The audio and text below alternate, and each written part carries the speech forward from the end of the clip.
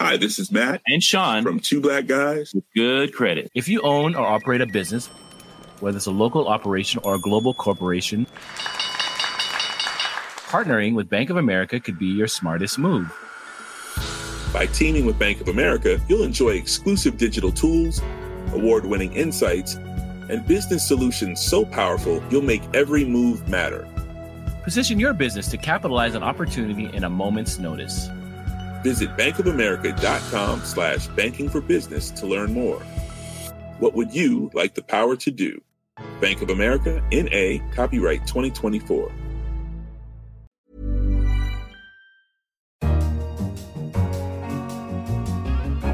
Hello, I'm Tim Cross, The Economist science correspondent, and you're listening to Babbage, our weekly podcast on science and technology. Coming up today, how the battery revolution has produced a new mineral boom in the Australian outback. The car companies that eventually will develop the electric vehicles are in a scramble to get their hands on the stuff, simply because they feel like there's not enough of it around. Also, climate change. We hear from a European commissioner about what his member states are getting up to combat it. My vision of science and innovation is called open innovation, open science and open to the world. And how revamped fuse boxes could become the hearts of energy-efficient homes. You can look at that central box on a smartphone app and say, well, I'm going to be home early tonight, so let's put the heating on a bit early, so you can operate it remotely. So, let's start with batteries and the raw materials needed to make them. A flurry of speculation has started in minerals such as lithium, cobalt and nickel, all to feed China's appetite for making batteries for electric vehicles. But there's a scarcity of some of these minerals looming on the horizon, and that's especially so with cobalt. To explain more, I'm joined by Henry Trix, The Economist Energy and Commodities Editor. Henry, where are most of these minerals mined in the first place?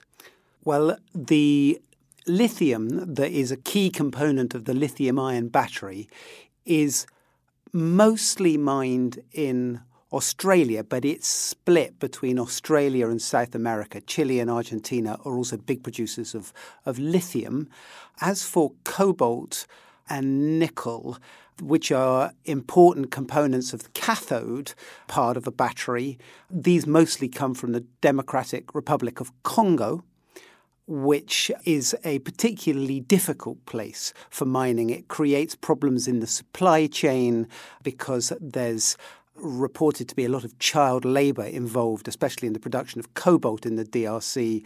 And that means that if these minerals can be produced in Australia, then there will be a lot of reason to go there because it's considered to be a developed country with a lot of transparency, a lot more transparency than you would have in Africa, which is why, in a sense, the discovery of these minerals and the development of these minerals in Australia is causing such excitement. And quite apart from the stuff about child labour, which makes, as you say, a lot of people reluctant to use cobalt from the DRC, there's a sort of more general shortage of the stuff, isn't there?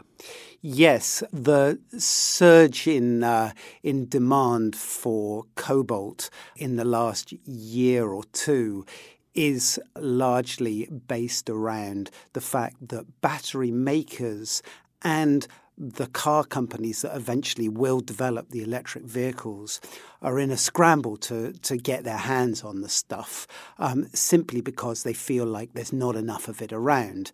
The reason for that is largely because cobalt is produced as a byproduct of other mining processes. So the mining of nickel or the mining of copper is what tends to produce cobalt. So cobalt is kind of a side product, but demand for it is becoming extremely mainstream. And there's quite a lot of concern that actually there may be shortages of it in the near future, within the next couple of years or so, if battery demand really picks up, which will then sort of undermine some of the economics of the battery business. So you say there's worries about shortages, but is this to some extent a self-solving problem? I mean, as with oil, people often say, well, there's a shortage of oil, the price rises, and then that spurs people to go looking, and usually they find more, the price comes down again. Could we expect something like that with cobalt, do you think, or is it just a very rare mineral? Well, that's exactly what I'm writing about in a way in my article this week, because what you're finding is that the higher prices of both cobalt and lithium have led to a flurry of exploration in Australia And what you're finding is that, for example, in cobalt, there's a company called Clean Tech in New South Wales, which has sort of almost miraculously come across a cobalt deposit there where it expects to make even more from the cobalt than it does from the nickel that it's associated with. So the cobalt will be the main product, not a byproduct. So the cobalt will be what they call a co-product rather than a byproduct, exactly. This has obviously caused a lot of excitement. There are Chinese companies that have come in and invested in this company, Clean Tech, because they want to secure access to the supply of this mineral. And to a certain extent, the same thing is happening with lithium. So there's one big lithium mine in Australia that's been around for about 20 years. In fact, it's the world's biggest lithium producer. It's a mine called Greenbushes in Western Australia. There's lithium deposits of a lower grade than Greenbushes in other parts of Western Australia. And as the price of lithium has gone up, these have suddenly become economic to mine. So money is pouring in, and also Chinese companies are coming in to try and secure the offtake from these mines as well. You say these are Chinese companies. That's where most of the production is going, is it? Why China particularly? We're used to thinking about lithium-ion batteries and the battery revolution in terms of Tesla and America's role in that. But China is emerging as probably by far the biggest producer of batteries over the next 5 years or so. And is that because of all the consumer electronics that are produced there, because they use lithium-ion batteries? Or is it the electric car industry? Because, of course, that uses essentially the same battery chemistry as your laptop or your iPhone. Yes, battery manufacturers have been gearing up demand for battery minerals for years because of the use of these batteries in the iPhone, etc. But now it's very much being driven by the car companies. So Chinese firms like Great Wall, which is a car maker, and Geely are beginning to look for new sources of minerals. Also, you're hearing investment plans announced by companies like Volkswagen and others. And they're really expected to drive demand for these minerals in the future, as is the demand for batteries for what's called stationary storage, i.e. the sort of huge 100-megawatt batteries that go into balancing the electricity grid. Henry, thanks very much. Thank you, Tim. You're listening to Babbage, the Economist Science and Technology podcast. Next up, climate change. In 2015, nearly 200 countries signed up to drastic limits on the amount of greenhouse gases they'll be allowed to emit in the future. But how will this actually happen? Henry mentioned the rise of batteries as an alternative to fossil fuels, and people have talked a lot about the boom in renewable energy. But at the recent Web Summit conference in Lisbon, our environmental correspondent Jan Piotrowski spoke to Carlos Moedas, the European Commissioner for Research, Science and Innovation, and managed to go into a bit more detail. Commissioner, can you tell us a little bit about what the European Union is doing to promote research and development in a very crucial area that is the climate change mitigation? We have today one of the biggest, if not the biggest, programs of science in the world. It's a program called Horizon 2020. It's 80 billion for 7 years. So it means that we put around 10-11 billion per year in terms of science in different fields. And one of our priorities is climate actions and climate change as something that has to be a priority for the world. And first, I think that we were kind of leaders in COP21. We pledged that we would actually double part of our investment in terms of energy and clean energy until 2020, where we put 1 billion, go up to around 2 billions. And then we have decided to go in 4 areas. One, it's renewable energy. So we will give direction to people saying, like, look, we're going to invest in this specific area. The second is building efficiency. Third, we will look into e-mobility. What's going to be the cars of the future? How they're going to be clean? And then storage. I think storage is one of the major things that we have to invest, because you have to find somehow a kind of a battery that will stay forever. And so we will put a lot of money for scientists around the world to come. Our program is open to everybody. My vision of science and innovation is called open innovation, open science, and open to the world. So we don't want to have just European scientists. This is a program that is open to everybody. Have you seen greater interest from people, either from America itself or from people who might otherwise have gone to America in the past couple of years, in pursuing research in Europe? No, I mean, even from before, I think that people from other parts of the world want to come to programs like the European Research Council. And why? Because it's a program where you give 3 million euros, between 2 and 3 million euros to a scientist, and you just let them free. And there's very few programs around the world like that. Today we have around 18% of our grantees that are actually from outside of the world, other parts of the world. So we're very happy with that, and we want more. And of course I receive a lot of calls from all over the world, and I welcome them all. So how do you choose which projects to back? The Economist has long had a line that it's industrial policy is problematic because bureaucrats are not the best necessarily at picking the right winners, right? They like picking winners. The question is whether they're picking the right ones. How do you minimize that problem? And I agree totally with that. I think that we found with our program really an amazing way of dealing with that.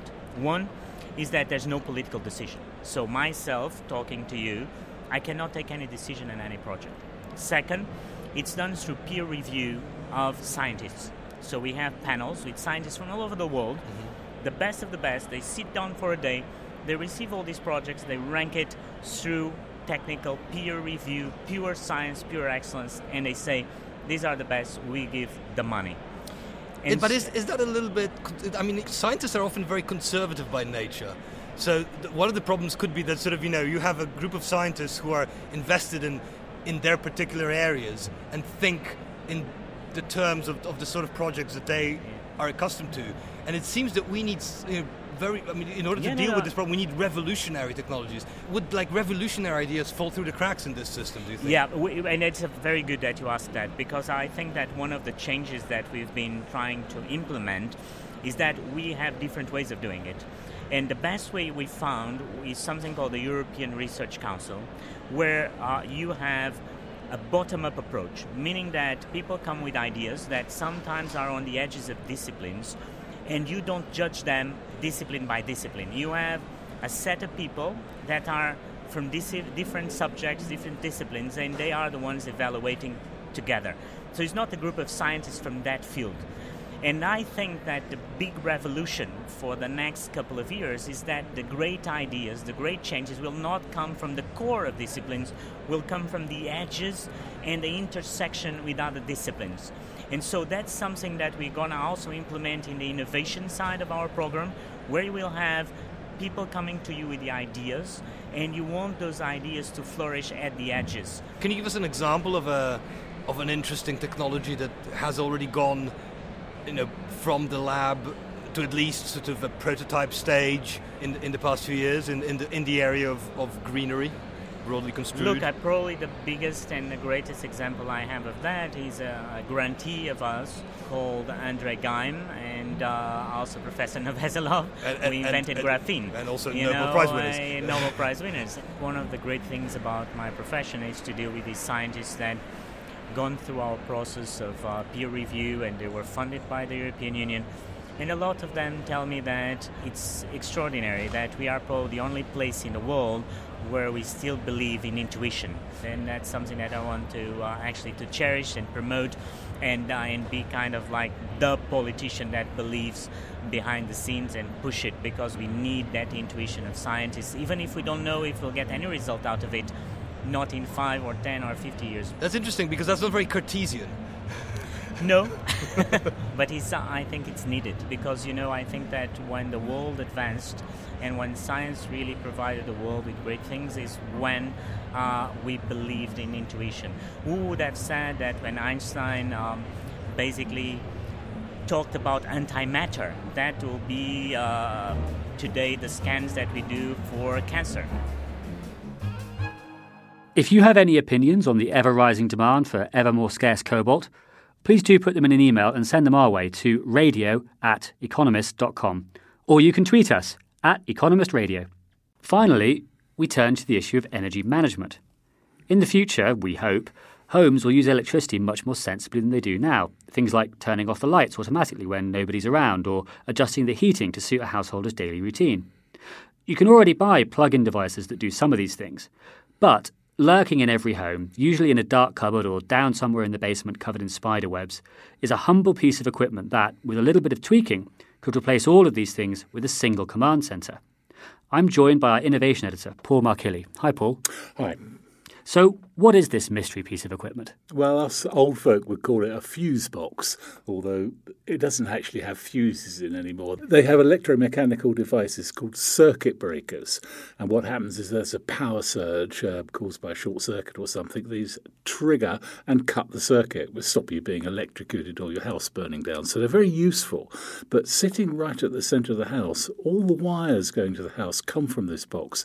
So it's an ideal place to actually monitor what's going on in the house and control items. And that's what some companies are doing now. For instance, Eaton, a big multinational, is carrying out trials in the United States using the circuit breakers with added electronics to monitor and control things for this very purpose. Other companies are looking at the same thing, including Manitos Labs, a Swedish company. Now, they're looking at producing a digital solid-state circuit breaker, which has certain advantages because it can switch faster, it can do more things just as most digital devices can. And all of that put together, you end up with something that could be a very strong and powerful device, sitting there, looking after your home, doing all sorts of jobs, making sure that your house is energy efficient, your electric car is being charged up at low rates, and all these things. So rather than having a smart fridge and a smart TV and a smart toaster and a smart oven and, as you say, a car, the idea is you centralise all this control in one box. You can look at that central box on a smartphone app and say, well, I'm going to be home early tonight, so let's put the heating on a bit early, so you can operate it remotely. So, yes, you could do that. And these circuit breakers would communicate wirelessly over the internet with these devices as well. So the devices need to be a bit smarter than they are now. It's not completely dumb, but they would be controlled by those switches and by software that runs actually in the circuit breaker box. So if you can control when things come on and when they switch off, you might be able to shave a bit of money off your electricity bill, which is obviously quite attractive. But does it let you do other things besides new energy management features? Yes, indeed. You could bring all sorts of new features on. Manitos say, for instance, that their digital breakers will be sensitive enough to actually measure the RPM in the compressor in your refrigerator. That's how fast it's turning around, which would show, A, if it's working, and B, if it's about to break down, so it could actually warn you your fridge is about to go kaput. Also, each circuit could have a meter in it, so you could meter individually different parts of your house and even different plug sockets, which would allow the utilities, for instance, to perhaps offer you a different rate for your lighting circuit to the one that charges up your electric car. So that could bring in whole new pricing models for electricity. Whole new pricing models might sound a little ominous, though. We already see with things like Uber, they have surge pricing when things are busy. What's to say your power company might not do surge pricing when the World Cup final is on and you're paying £1 an hour to watch TV? It could well do that, but grids are also getting smarter. Grids are producing electricity and producing electricity locally, and your house might be producing electricity from solar panels and even from batteries in the basement or something. So there's a bit of a two-way street developing here. So, yes, there is all that view that you're going to end up paying more for something, but you might end up paying less for something too. And will these things actually be coming out of the lab and into a house anywhere near me anytime soon? Well, traditional circuit breakers which have had electronics added to them are in homes at the moment being tested, so they're the closest. They could be a few years away from mass adoption, but they're much the closest. The digital solid-state versions, some in commercial premises and industrial premises first of all, but they could come too. Much will depend on whether they can bring the cost of those down with the mechanical ones, and also whether regulators will be happy with them as well, because after all, the fuse box, or the circuit breaker box as I should properly call it, has a very important safety role in the house, and so people don't want to upset that. Paul. Thank you very much. It's a pleasure, Tim. And that's all for this edition of Babbage. Don't forget to pick up this week's copy of The Economist or find us online at economist.com. In London, this is The Economist.